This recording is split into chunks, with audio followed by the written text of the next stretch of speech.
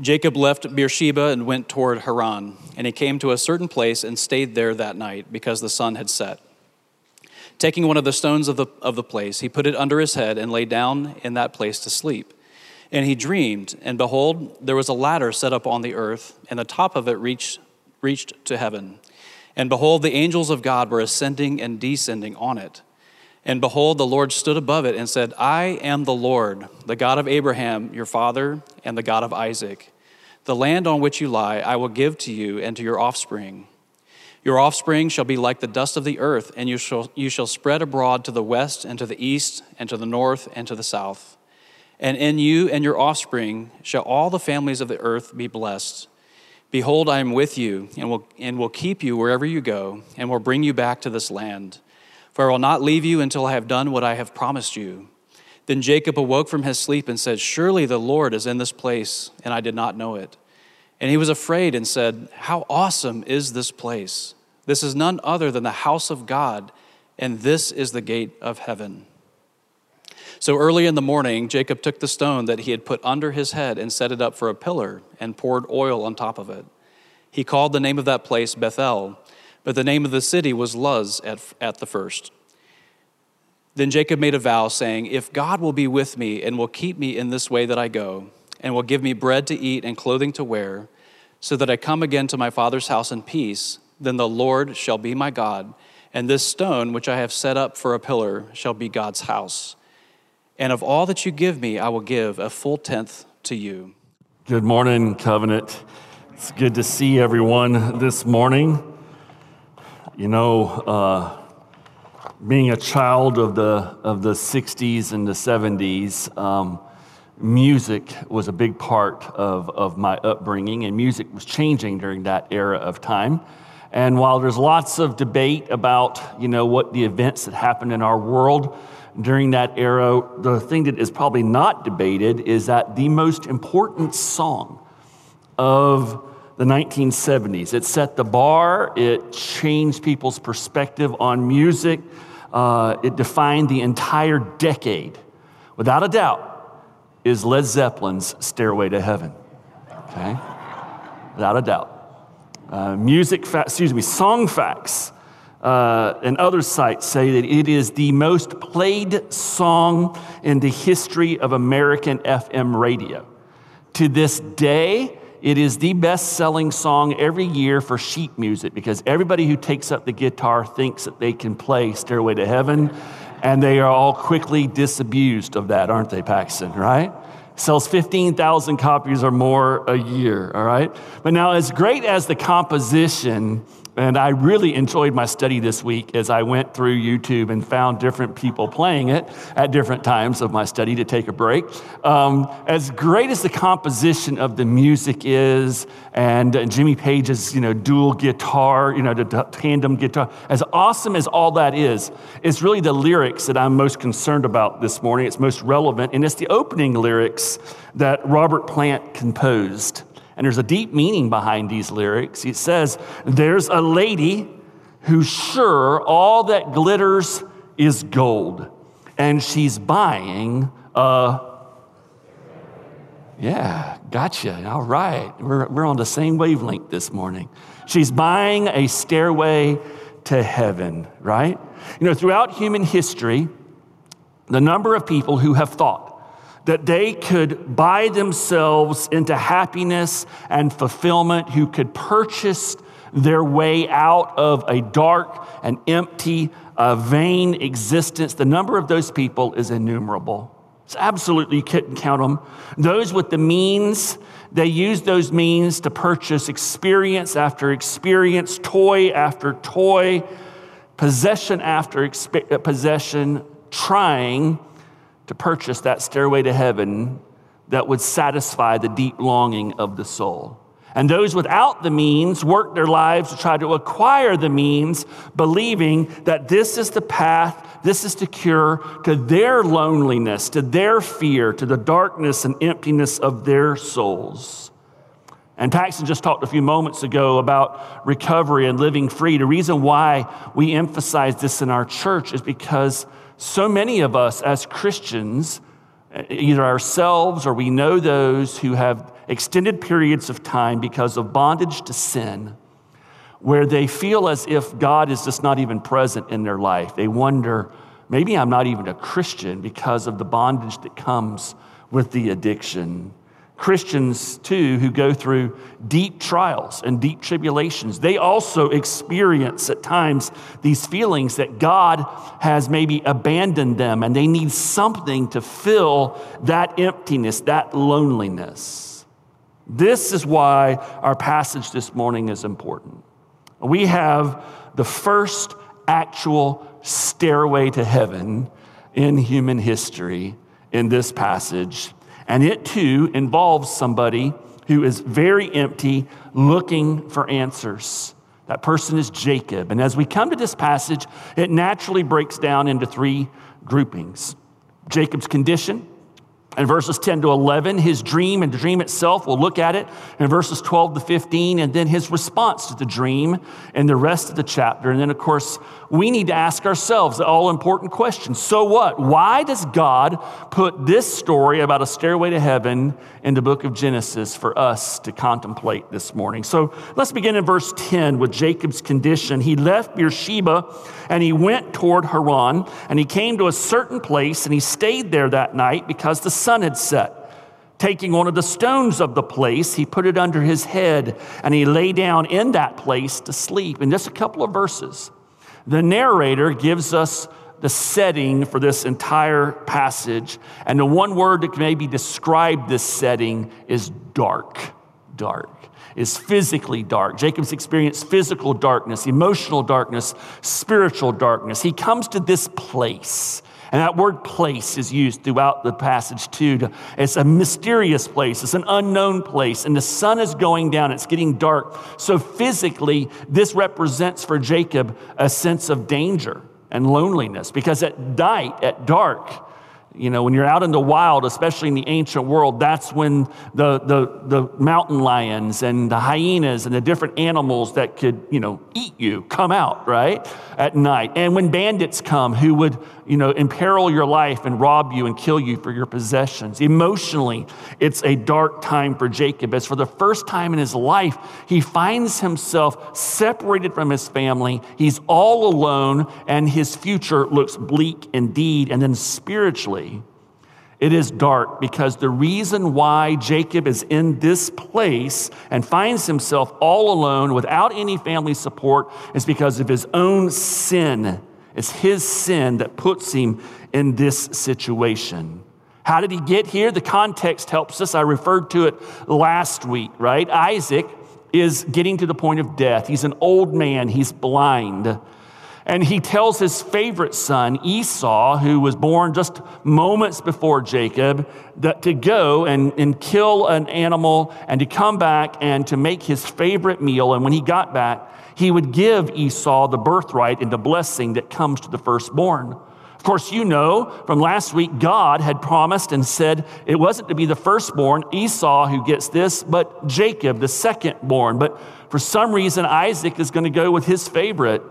Jacob hears about this, and so he and Rachel hatch a plan. They make the meal themselves. They put hairy fur all over Jacob's arms and his face because Esau was very hairy and Jacob was smooth. And they send him in there, and he impersonates Esau. He deceives his father. His father feels his arms and his face, and he feels hair, but something's not right. And so he asks Jacob, "Are you Esau or Jacob?" And he replies with a vow. He takes the name of God in vain. He swears by God and says, "I, by the name of God, am Esau." And so Isaac gives him this blessing. When Esau finds out, he goes ballistic. He's determined, and he says it, I am going to kill my brother the moment my dad dies. And since he was the bigger, stronger, maybe the more manly hunter kind of guy, warrior guy, Jacob knew he can do it. And so with Isaac and Rachel's blessing, he runs. He heads to Haran, which is where Rachel is from. and where Jacob's uncle Laban lives. Laban was Rachel's brother. And so here he is, 3 days from home. He comes to this place. It's a significant place in the life of Abraham. If you think back to when Abraham came to Canaan for the first time, we read in Genesis 12, verse 8, that he moved to the hill country on the east of Bethel, and he pitched his tent with Bethel on the west and Ai on the east. And there he built an altar to the Lord and called upon the name of the Lord. This is the place that Jacob has come to, this place of holiness. And he doesn't realize the significance of the area that he's in. Instead, what he does know is that he is facing a very bleak future, a time of destitution and uncertainty. And it's all because of his scheming. Yeah, he received the birthright and the blessing, the promise of the land. But what you now see here is that rather than living in the promised land, Jacob is leaving the promised land. He's retracing the route that Abraham took to come to the promised land, and he's exiting that place that is symbolic of God's blessing and God's presence. You know, this is what happens, church, whenever human beings and whenever we take matters into our own hands. We trust ourselves. We rely upon our own wisdom and our own means rather than obeying and trusting in God. Peter Quist was an early director of Youth for Christ when it began in the 1940s, early 1950s, and he was known for saying, faith is living without scheming. Jacob was a schemer, and as a result of this scheming, his life was now in a dangerous place. He's at his lowest. He's afraid. He's running for his life. He has very few possessions. He's going to make a month-long journey to Haran. Any number of things could happen. Yet it's in the darkest period of his life that something significant happens to Jacob. God bursts into his life and interjects himself. And he has a life-changing encounter with God. And we see this in the dream. Now, when you think about this dream, we need to realize three things about it as we focus upon it. We need to look at the dream's details, the dream's purpose, and the dream's message. When you come to verse 12, Jacob dreamed, behold, there was a ladder. So now we're going to get the details of what this dream was all about. This ladder was set up on the earth, and the top of it reached to heaven. And behold, the angels of God were ascending and descending on it. And behold, the Lord stood above it and said, now let's stop right there. Most of us, when we think of a ladder, right, we think of that irritating thing that we pull out and put up against our house to empty out our gutters on a regular basis. For me, about every 2 months because of the oak trees in my yard, right? I hate that thing. It's clunky. I carry it around, right? That's what we think of as a ladder. But that's actually not a good translation of the word that is here. It's not a ladder like we think of a ladder. It's more like a grand staircase. Okay, that's why a stairway to heaven comes out of this idea. It's a big stairway, a grand stairway, or maybe a massive ramp. Really, we've run into one of these already. It was in Genesis chapter 11 with the Tower of Babel. Remember that story where the humanity built a ziggurat out of worship to God, out of their man-made religion. A ziggurat was a series of steps that progressed their way up to a terrace. And then on that terrace was altars where you would sacrifice and you would worship God, and you would go up more steps to another terrace and you would repeat it. And finally, you would get to this place on the ziggurat where there was like a temple shrine. And it was there that supposedly if you had induced God well and you had done your religious work properly, then your God would stop on his way from heaven to earth or from earth back to heaven and spend the night and eat some meals and indulge his pleasure. This was the result of man-made religion. But remember those ziggurats and the layered steps of the ziggurat, that stairway to heaven. That was humanity's effort. This is an actual stairway to heaven. It's a divine stairway. And when Jacob sees it, angels are coming up and down. And listen, church, when we come across angels in the Bible, understand they are as far from Della Reese as they can possibly imagine, right? Those of you who are too young, you don't know what that means, but touched by an angel, right? Look, angels in the Bible were not this grandmotherly, woman who was so comforting. Angels of the Bible were so overwhelming that when humanity came into existence, into contact with them, the angels' first words were typically what? Fear not. They were incredible. They are incredible creatures and creations of God that would inspire fear and terror in the hearts of any of us if we saw one in their glory. And so Jacob is seeing that. And then it says the Lord stood above it and said, the question here is, and there's debate, was the Lord at the top of the stairway, or does it mean that the Lord came down the stairway and was standing above Jacob? So that when he opens his eyes and he sees these angels, he sees God himself come down to him and face to face begin to interact with him. Now, there's debate on both sides of which one it is. I personally believe it's that God came down. And he hovers over Jacob and he sees it. And the reason why is because it says the Lord stood at the top and he said. And in the scriptures, when God is far and away, he calls to people. But when he enters close to them, like with Abraham earlier in Genesis, he says to them. And there's a difference there.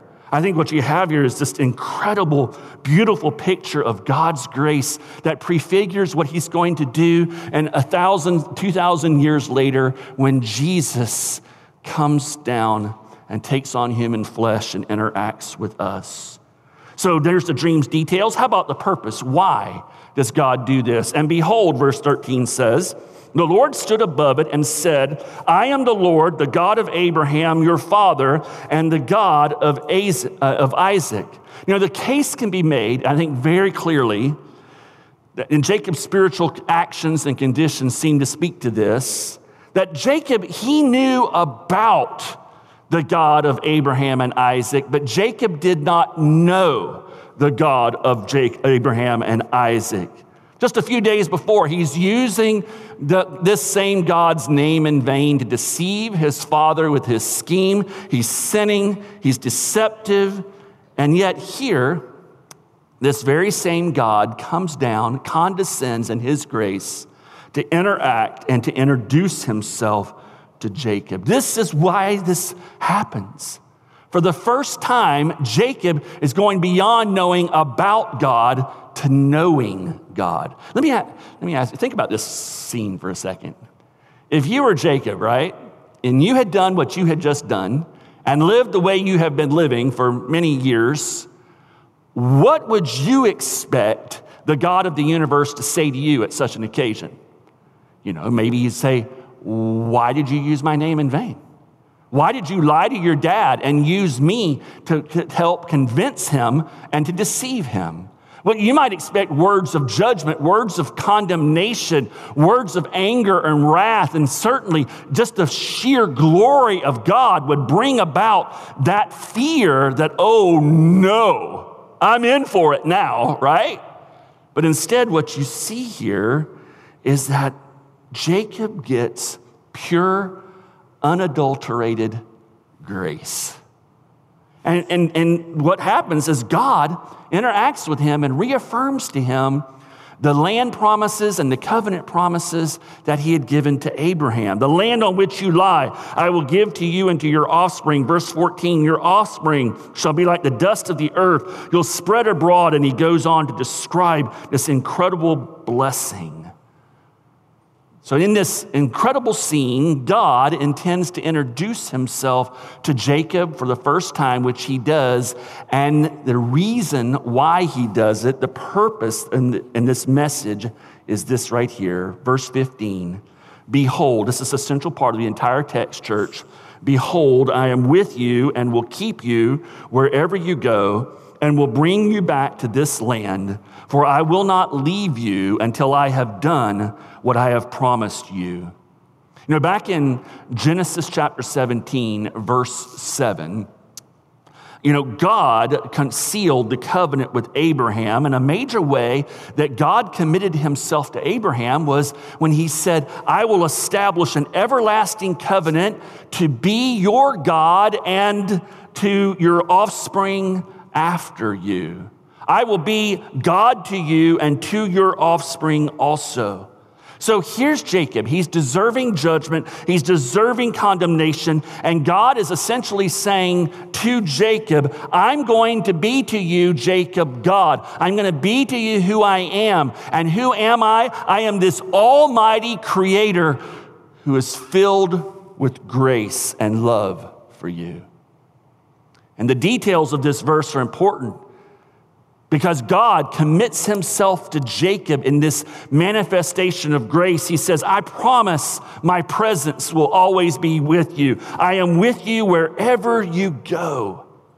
You see, back in the ancient world, people saw the gods or God as a local deity.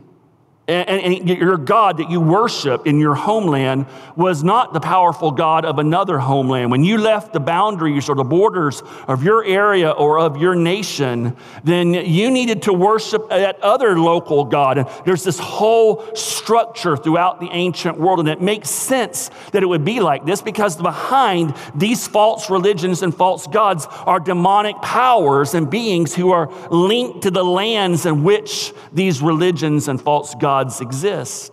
But here is the creator God, Jehovah, who says, I am not like these false gods who are bound by a certain geographical constraint. I'm going to go with you even when you leave this promised land. Wherever you go, I will be there. He promises his presence. He promises protection. I will keep you wherever you go. You hear that word almost every Sunday, don't you? And the high priestly blessing that I give you, I will keep you. The psalmist helps us understand what this little word means. It's important, and it's the idea of protection. The Lord keeps you from all harm and watches over your life. The Lord keeps watch over you as you come and go, both now and forever. So God, in this message to Jacob, says, I'm going to be with you wherever you go. My presence will always be there. My protection will be with you. And then he says, I will bring you back to this land. In other words, he's promising a posterity for Jacob that will transcend his lifetime. He's not going to be a lifelong fugitive. He's not going to be a resident alien for the rest of his life in Haran. His inheritance, his future, it is in Canaan. And God promises to preserve Jacob and to bring this promise about. It's interesting, as you read the next many chapters and you fast forward 20 years, when Jacob returns to this land, he returns with this posterity. And he returns prosperous.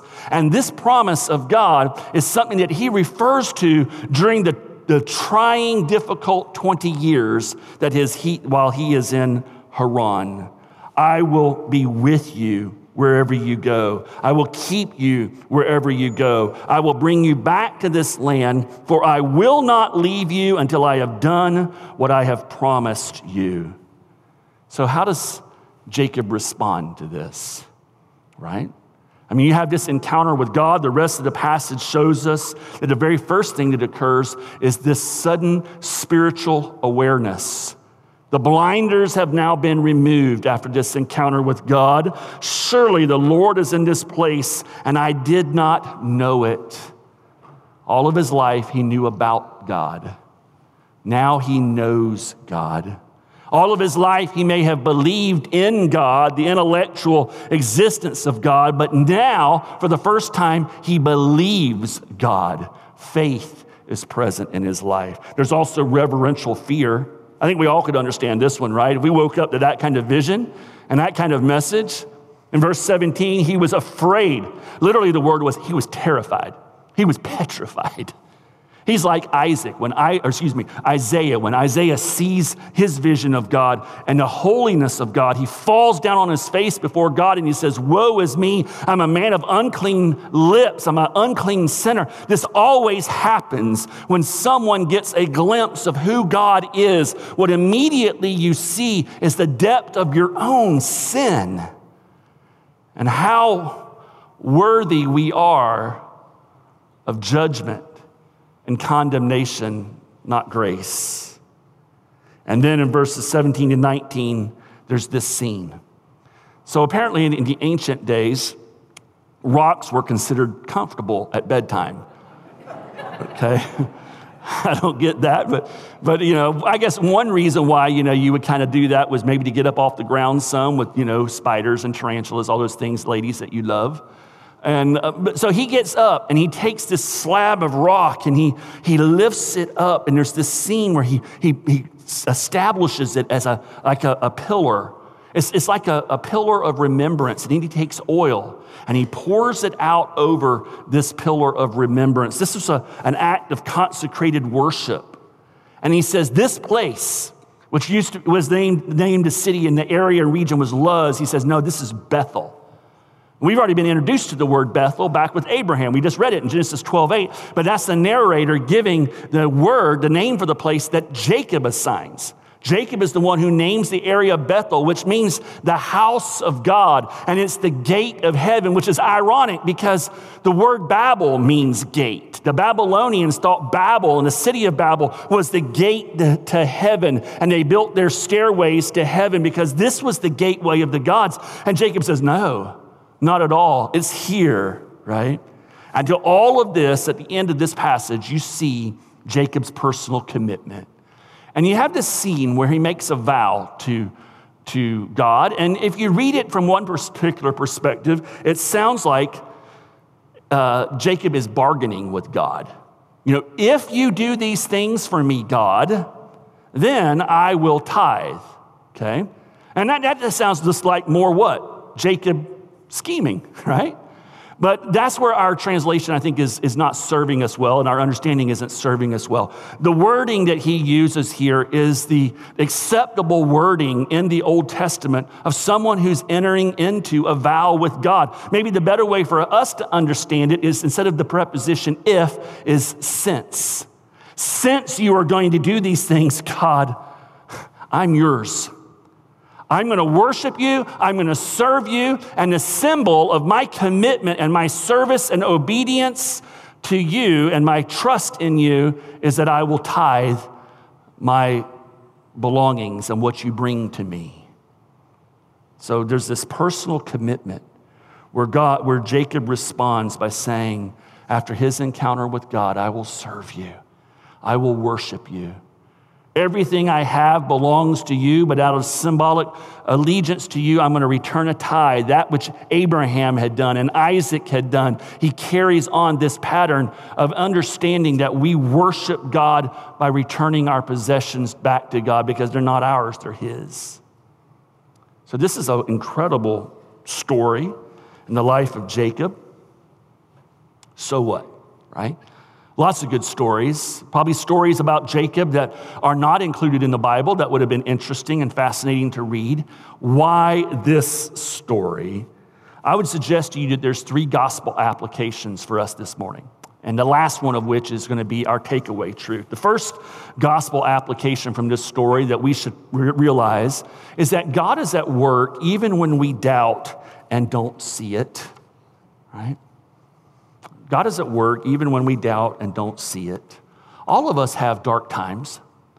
Even as Christians, we have dark times of doubt and confusion. It can be through trials and tribulations. It can be because of sin that's in our lives. It can be because of circumstances that are taking place in the world. And we pray and we ask God and we appeal to God and we don't get any answer. It's like there's silence. I think almost all of us as individuals have known that. I know as a church, there's been seasons where we have sought God's guidance, and it's just like, where are you, God? It's like we're in an echo chamber, and we can't hear from him. Certainly, this is an experience known to the men and women of God throughout the ages. King David was, that the man after God's own heart, apple of God's eye. Before he was king, there's a phase in his life. I call it the cave phase. The cave phase of David's life, right? He's being pursued by Saul. Saul wants to kill him. And so to protect his life, he goes to the Philistines, to the city of Gath. And the only way they'll take him in is for David to basically act like he's insane. And for an extended period of time in his life, he pretends to be insane so that they will take him into his city because they were afraid of him as a warrior of Saul. But now he's this insane guy. He's worthy of their pity. They bring him in and they're essentially protecting him from Saul. But ultimately, they drive him out of the city. And at his lowest point, he makes his way to a cave in the middle of the mountains of the Judean foothills. And there he's in despair. And in the depth of his despair and discouragement, here's what he prays. And we see it in Psalm 13. How long, O Lord, will you forget me forever? How long will you hide your face from me? How long must I take counsel in my soul and have sorrow in my heart all the day? How long shall my enemy be exalted over me? Consider and answer me, O my Lord. Light up my eyes, lest I sleep the sleep of death. He was in his cave phase. Are you going through a cave phase? Have you been through one recently? Are you wondering, what is it that God is doing? Does God even care about what's going on in my life? Where is he? At Jacob's darkest time to this point in his life, God revealed something very important to him and to all of us. Even when we don't see it, even when we may doubt it, God is actively at work in this world and in our lives. He is pursuing his agenda. He is carrying out his objectives for his glory and for our good. Remember, the most basic description of faith that we started in back in September, the beginning of September, as we kicked off this ministry year and this theme for the year. We looked at Hebrews chapter 11, verse 1. Now faith is the assurance of things hoped for, the conviction of things not seen. Church, even if you're in a cave phase or your life is dark and it's confusing, know that God is at work in your life. And he promises to work it out for his glory and your good. A second application: Jesus is the connection between humanity and heaven. We come to a story like this, and Paxton referred to it earlier, the guys on the road to Emmaus. And on the road to Emmaus, to those men, Jesus says, I am all throughout the law and the prophets and the Psalms. I'm everywhere. And so we come to a story like this and we say, okay, where is Jesus in this story?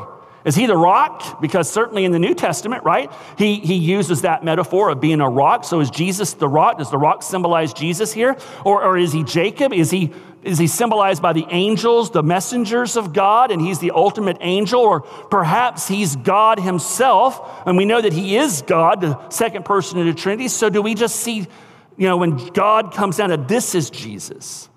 Where is Jesus in this story? We don't have to actually wonder about this story. We don't have to guess, because Jesus himself actually tells us the answer. In John chapter 1, he's choosing his disciples. And he's called a few, and some of these guys go and they get their friends. And one of them, Philip, comes to a man by the name of Nathanael. And Nathanael's under a fig tree, just chilling one day. And Philip comes up to him and says, I have met the Messiah, the Son of God. It's Jesus of Nazareth. Come and meet him. And Nathanael kind of scornfully says, what good comes out of Nazareth, right? And he said, no, you got to come. And so he, gives in to his friend, and he comes to meet Jesus. And just as he comes up to Jesus, and I almost can hear Jesus chuckling when he says this, he looks at Nathanael, he points to me, he says, now here is a man in Israel who is free of deception and guile. In other words, here's a man who speaks what he thinks. And Nathanael says, wait a second. How can you say that about me? You don't know me. And Jesus says, oh yeah, I knew you and I heard you while you were under the fig tree. And Nathanael freaks out. That's impossible. How could you know this? You must be the Messiah, God in the flesh. And Jesus says, if that impresses you, Nathanael, you haven't seen anything yet. And he points right back to this passage. He says, truly, truly, I say to you, you will see heaven open and the angels of God ascending and descending on the Son of Man. Who is Jesus in this story? Notice the preposition here in chapter 1, verse 51. He doesn't say the angels will descend to me. He says the angel descend on me. Jesus is the stairway to heaven in this story, church. And if you here this morning are looking for answers, you're seeking them, and maybe you're in a dark place in your life, understand the answer is found in Jesus. The scriptures tell us that there's one God and one mediator between God, and this is Christ Jesus, that it's through him that we both have access in one spirit to the Father. He will say to all who hear him, I am the way, the truth, and the life. No one comes to the Father but through me. Why? Because he's the connection. He's the stairway to our Creator. And so if you want to be reconciled to your God, to have your sins forgiven, to enter into a relationship where you finally have that peace, that fullness that you are looking for, that you've been looking to other things for, the answer is Jesus. He's the ultimate stairway to heaven and to our Creator. And so those of you who are seeking, turn to him. Those of you who have been raised in the Christian faith, an important question for you this morning is, which side of Jacob's dream are you? Are you the Jacob who knew about God, who believed in God before the dream and the vision? Or are you the Jacob after, who knows God, who believes Jesus and knows Jesus, not just some intellectual exercise, but a deep spiritual reality of your life? Which Jacob, on which side of the vision are you this morning? Church member? Is it cultural or is it real? Well, one final application this morning as we end. And the most important, God is always with us, ready to comfort, strengthen, and guide. Verse 15, it's the central part of the chapter. Behold, I am with you and will keep you wherever you go. You know, a few years later, Moses is standing before the burning bush, and he's told by God to go to Pharaoh, and he's petrified. And in Exodus chapter 3, verse 12, God's answer to him is that I promise I will be with you. And then when Joshua is standing on the shores of the Jordan River, ready to invade Palestine, and he's petrified and scared at the task before him, Jesus actually appears to him. And in Joshua chapter 1, verse 5, he says, no man shall be able to stand before you all the days of your life. Just as I was with Moses, so I will be with you. I will not leave you or forsake you. And when Isaiah, hundreds of years later, is contemplating the judgment of God upon the nation of Israel, he's filled with discouragement and despair. And God gives him a vision and comforts him about his life and about true Israel. And he says in Isaiah 43, verse 2, when you pass through the waters, I will be with you. And through the rivers, they will not overwhelm you. When you walk through the fire, you shall not be burned, and the flame shall not consume you. This same prophet, God promises to him that one day, again, heaven will open, and descending from heaven will be God himself, who takes on flesh, who will be born of a virgin. And hundreds of years later, Matthew takes that vision of Isaiah and he opens it up in the first chapter of Matthew. And we read in Matthew chapter 1, behold, the virgin shall conceive and bear a son, and they shall call his name Emmanuel, which means what? God with us. So then Jesus, during his earthly ministry, he says, listen, I am the good shepherd for the sheep, but I'm also the gate through which people have to enter if they want to enjoy the eternal pasture of God. And then as he was preparing to ascend to heaven, as Paxton referred to a few moments ago, and he gives the commission to all of Christianity to go and make disciples, to baptize them, to teach them to obey the commands of Jesus, he ends with a final encouragement, and he says to them, behold, I am with you always, even to the end of the age. And in Acts chapter 2, we see the fulfillment of this when the Holy Spirit comes. And now when we confess our sins and we turn to Christ in faith, we are filled with this Spirit and we become the house of God as individuals. And then when 2 or 3 of us are gathered together in his name, Jesus says, there I am with you. This is a theme that begins in Genesis 28. It goes throughout the scripture, and then it finally concludes at the very end of the Bible. Stand with me, church. And let's read out loud together, if you will stand. In Revelation chapter 21, God gives us this vision of the restoration of all things. And here's how he describes the importance of this and what it will mean to us. Let's read it out loud together. And I heard a loud voice from the throne saying, behold, the dwelling place of God is with man. He will dwell with them, and they shall be his people, and God himself will be with them as their God. Amen. As God promised to Abraham, I will be God to you. And to Isaac and to Jacob, I will be God to you, which means I will be with you every moment of your life to guide and strengthen and encourage. He promises this goes all the way into eternity. For we are Abraham's seed because we are in Christ Jesus. Heavenly Father, thank you for this reassuring promise. For the one here this morning who perhaps does not know you as their Lord and Savior, may today, even today, be the day of their salvation. For the one who perhaps has been a member of this church for years, may today be a day where you reveal to them that their relationship with you has been intellectual, but it hasn't been spiritual. Open eyes, Lord, that can see and ears that can hear. Lord Jesus, thank you for descending, taking on flesh and dying for us. Thank you for connecting us to our Creator so that even now, anytime we want, we have access into the very throne room of God and of heaven itself. In your name we praise you, Jesus. Amen.